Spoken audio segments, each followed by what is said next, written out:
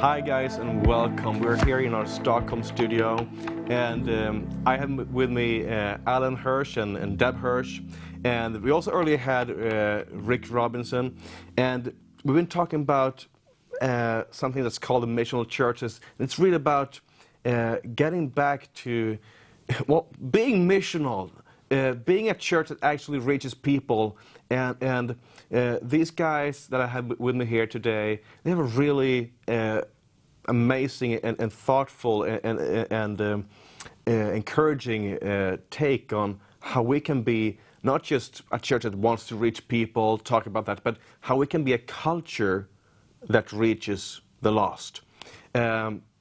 So welcome, guys. Thank you. So glad to have you here. Thank you. And Deb, thank you. welcome. I'm so honored to have you guys here, really. And you're new here, but you're not new to this guy. No, we've been around a little while together. A little while, yeah. Yeah. And you've been traveling in Sweden right now for the last couple of weeks? I would say a week, and we've got a Yeah. few more days left, and then Yeah. we go on to other Scandinavian countries. So And training, equipping leaders. yes, in those contexts, yeah. Yeah. So we love our time in Scandinavia. It's We always do. We very love special coming people. We really like them. Yeah. And you're not just only in Sweden or Scandinavia. You're traveling the world pretty much. Yeah. Europe, America, of course, which is where we live, in our home country of Australia. So, yeah, We do less work in Australia as much now. When we go back there, it's more for family. it's a little bit far away. Australia is far away. Wow. But we've been talking with you and Rich about missional church pretty much. And you have a ministry called the 5Q Yes. ministry, which kind of like unpacks the fivefold ministry and how that can work and how we should perceive that. Yes. But then it also comes down, like, not just for theory, but it needs to become life, right? And I know that you're pretty good on that, bringing church back to life, pretty much. Yes. Would you like to expand that some more?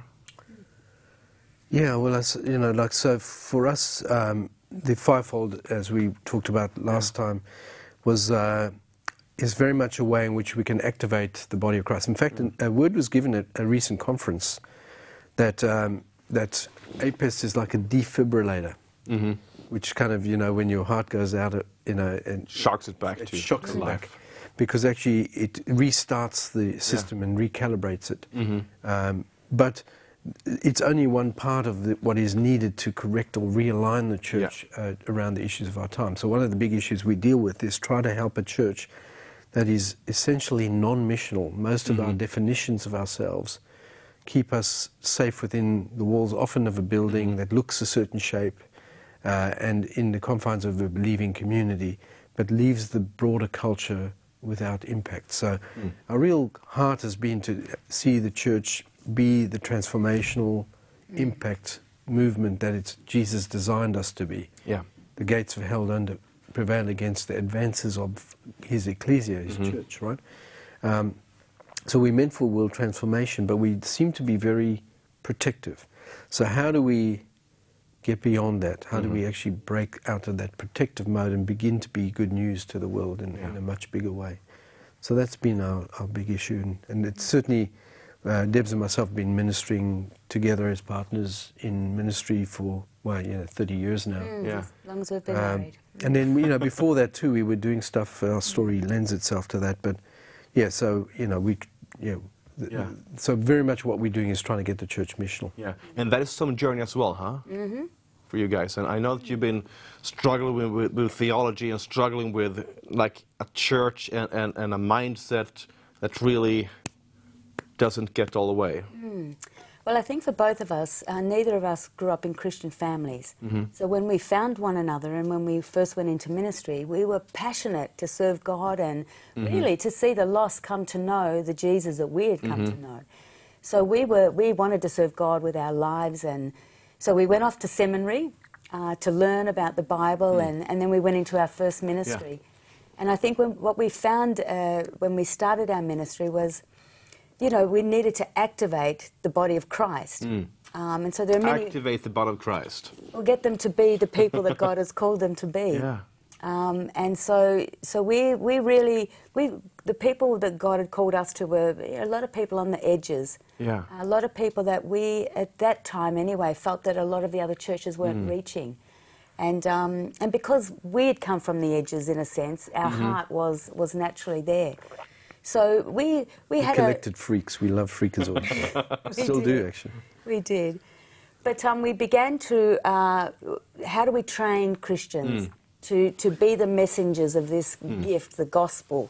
How do we do that? And we felt in some ways that our seminary training did not prepare us for that. So we had a lot of frustration because it was a lot of head knowledge and not a lot of practice on the streets. And I'll never forget one day when I was sitting in a gutter with a street worker, a prostitute. And I remember sitting there thinking, I did 4 years of ancient Greek at seminary, and it didn't prepare me to how to talk to this woman. And so we began, you know, backwards and forwards. We need a new type of training within the church to help people to be able to reach people. Not just the prostitute, but their neighbours and, you know, people where they live, work and play, you know.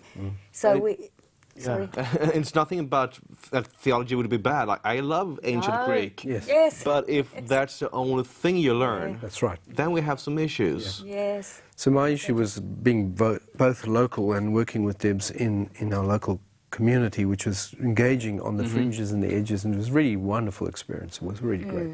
I was recruited to work for our denomination in mission education development, so it was, you know, a significant role for a youngish kind of guy, paying for my sins, I might add, because it was hard work. But over there we would realise that actually, you know, most of our leadership training, for such as it was in the seminary, was really geared around the church in maintenance. So the shepherd teacher being that maintenance form, which is nothing wrong with that, you need maintenance, right? But they're not generating new forms. And so I was responsible for church planting and leadership development, so we developed a program called Forge Mission Training Network.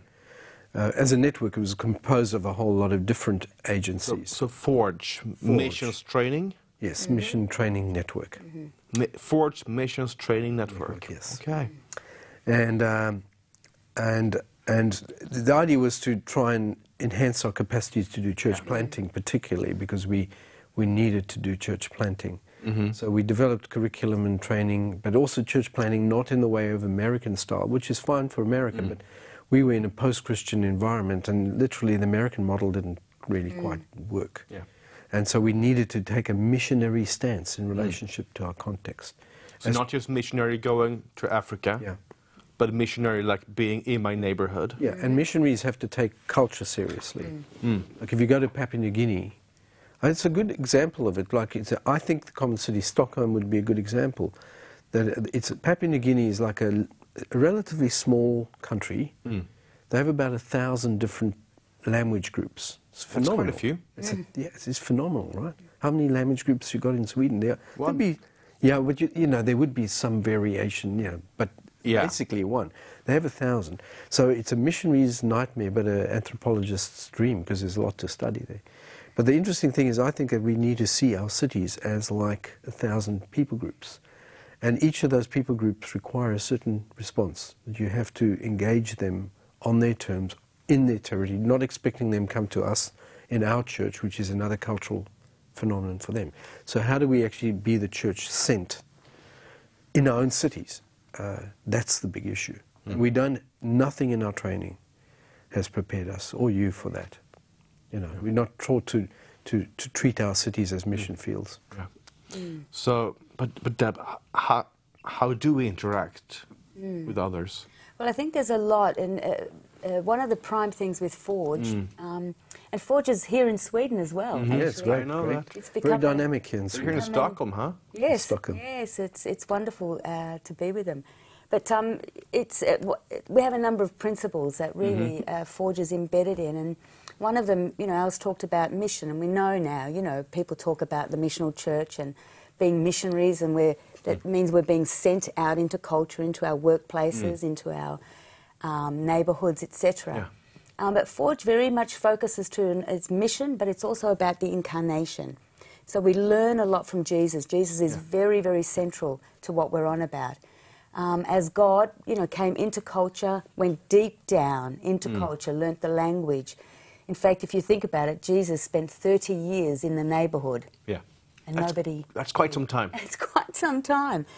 But Nobody noticed, is what you were going to say. And nobody noticed. That says something. There's something about the way God engages humanity. Yeah. So we look at that as one of our key concepts or motifs, if you like, that we want to follow Jesus. How did Jesus go about the neighbourhood and learn from him? So for us, it is a very Jesus-centred way of looking at things. And, from John 20:21, where he says, as the Father sent me, so I send you. So with the focus on the as. So what do we learn about? How did Jesus get about the neighbourhood? What were some of the things we can learn from his life and from his engagement with people that we can take into our neighbourhoods? So we've spent a lot of time in Forge trying to develop that and studying the life of Jesus. And we discovered along the way that really in the church we need to have a number of paradigm shifts, because I think if you're in the church for more than 5 minutes, you begin to have a certain scripting and a certain way of looking at people. And so one of the core teachings in Forge would be how we approach the other, how we look at the other. And, there's a number of ways that we, I think that are very helpful for us. And one of them is that in the church we are scripted, or we are taught, that every person that we encounter is a sinner in need of redemption. Now, of course, that is true. Yeah. But if we primarily look at somebody as a sinner in need of redemption, then what happens is we end up focusing on their sin. And we end up, seeing the negative of what they're doing. There's a lot more to their personal story. Of course there is. And so what we teach in Forge is that actually, if we begin to, and it is really a missional practice, we begin to look at the other first and foremost as a person created in the image of God, because that is the more fundamental truth. As Genesis 1 tells us that every human being is created in God's image. And then we have Genesis 3, which comes later, that says, everybody's... Sin happened. The fall. So we have found that actually approaching people in that way changes the way you relate to somebody. Because instead of kind of having a bit of a weary kind of approach because they're sinners, we become curious about the other. We want to step into that relationship, because part of our role is to help call forth the Imago Dei, the image of God within them. So it's a much more positive way of engaging somebody rather than the negative. And people feel that. When you're there to want to bring out the beauty and the goodness in them, rather than kind of wag your finger at the negative, changes. People are much more open. It's interesting, there's quite a movement around the West now, derived largely from some of the practices in China. I won't mention the name of it, but this idea really has been around a long time. This idea that, this is called 4-minute evangelism, right? Is you've got to be able to tell, bring someone to Jesus in 4 minutes. Yeah. Now the problem with that is, they actually tell people don't ask their name because it takes too long, right? Don't ask any of their story. Oh, that takes too long too. Just tell them the gospel, right? And the problem is with that is that it's extremely violent, in that it doesn't honour the person's story. How can you? If you don't know a person's name and story, there's nothing. Jesus knew the them names as an object. Yeah. And the important thing that Jesus was in the neighbourhood, like we said, for 30 years, and no one noticed. There is a sense where Jesus of Nazareth, he took Nazareth seriously enough to actually be present in the neighbourhood, which is really important. Yeah. And he knew people, and was it Philip, was he called? Like, he meets Philip and said, I saw you under the tree. That's right, yeah. Or Zacchaeus. Yeah. No one presented them to each other, but he calls out his name. Zacchaeus, come down. I want to have a feast with you. Yeah. And so Paul sees a person. Paul can say, I was called to be an apostle from my mother's womb. Yeah. So, his name was known. There's something really important about that, and I think evangelism that undermines this is aberrant. It violates the incarnation.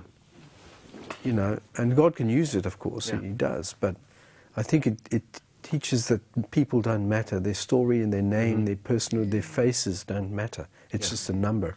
And that's I think it violates the integrity of the gospel. Yeah. I know, Deb, you're talking like a lot about the incarnational side. What are the missions? Like, what does that look like? What do you talk some more about that? And again, based on explain the that to life me. of Jesus, it's about going deep into a culture, learning the language. You know, we can maybe speak the same language, but we can still miss one another, you know, but it's learning the people that you are called to, going deep within that culture, again, modelled on Jesus. But it's learning so that when you communicate to them, it's understood. And as Al said, when with this 4-minute evangelize and tell them about Jesus, there is almost a violation of their humanity and their story. And so I think we say to people, embed yourselves in a culture, in a neighbourhood, get to know your neighbours, get to know their story, honour them, respect them.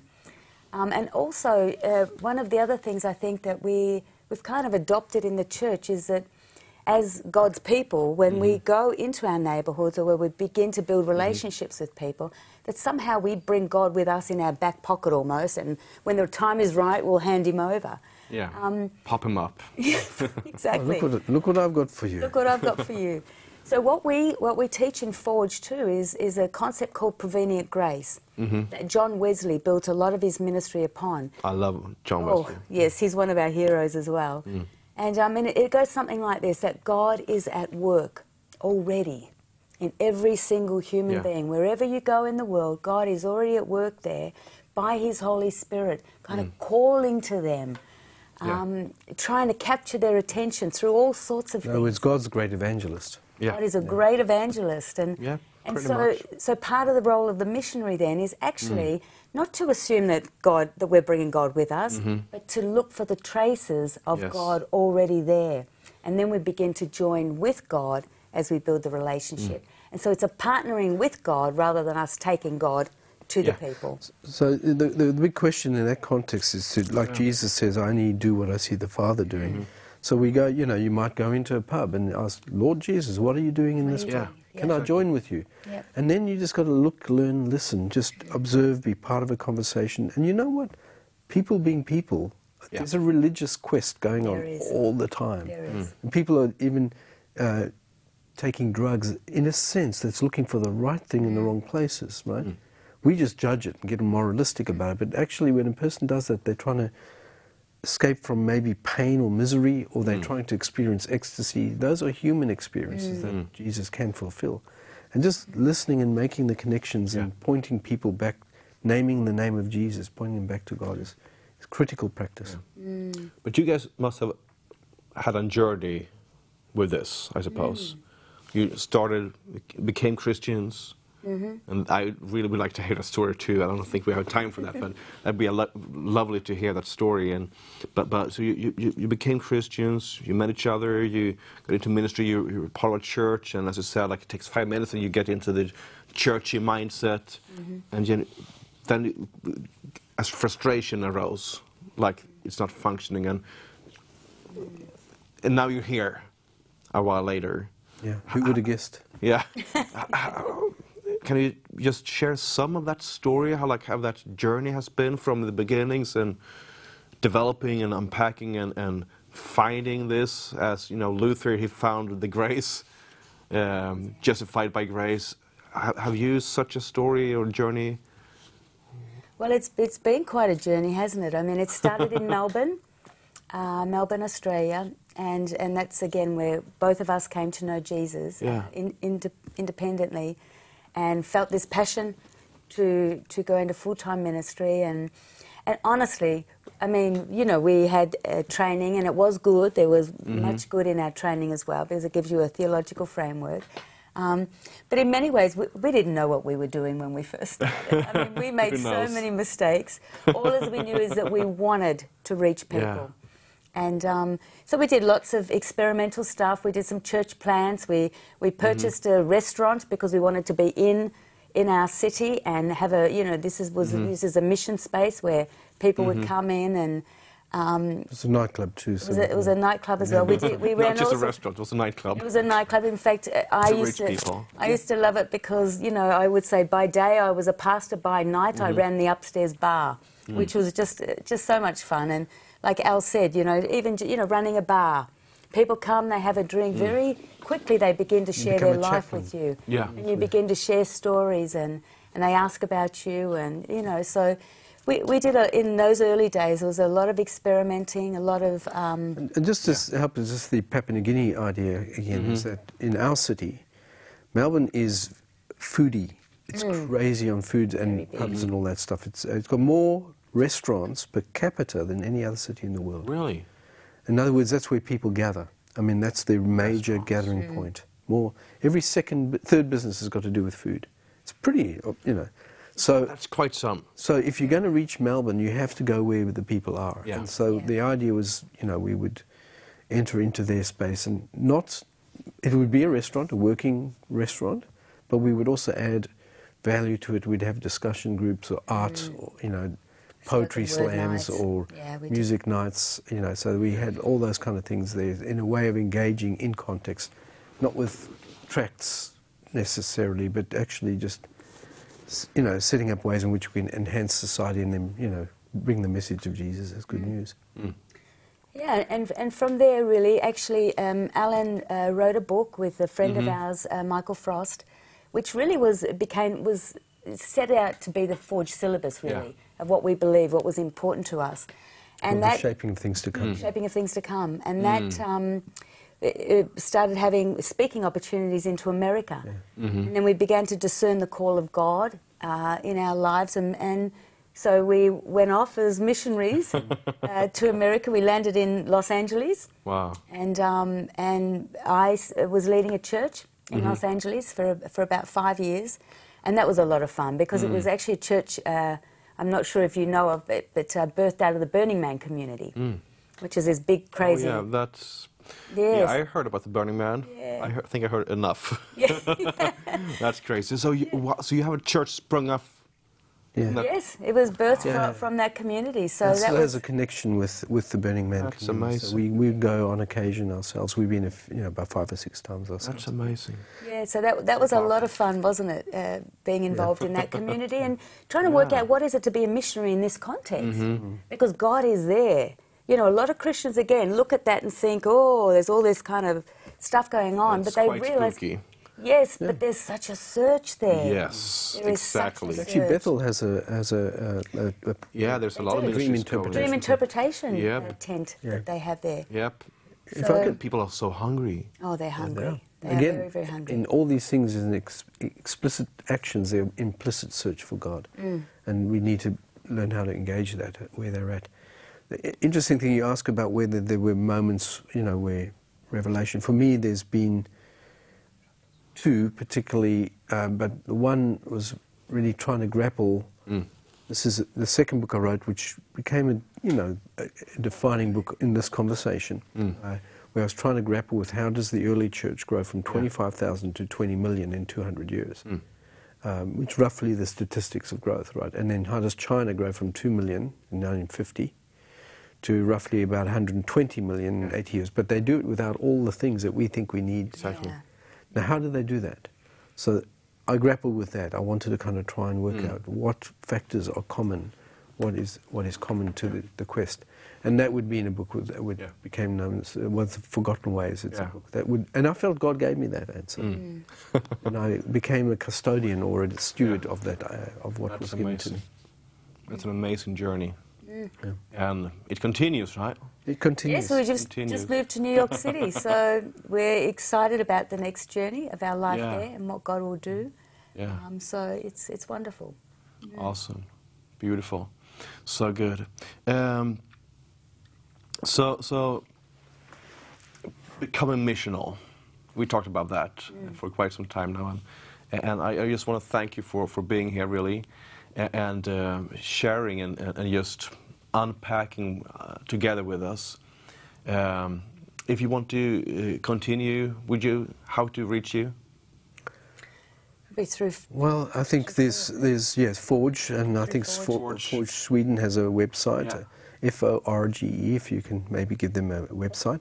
And then with 5Q Collective is another way of getting hold of us. We try and do training in fivefold capacities and all that stuff. And I've got a website, alanhirsch.org. You know, one way or another, I'm easily tracked down. Yeah. Amazing. Okay, our program has indeed come to an end. But thank you guys for being here. Thank you. Love you, and see you next time. Thank you very much. Thanks for joining us. God bless you guys. Bye.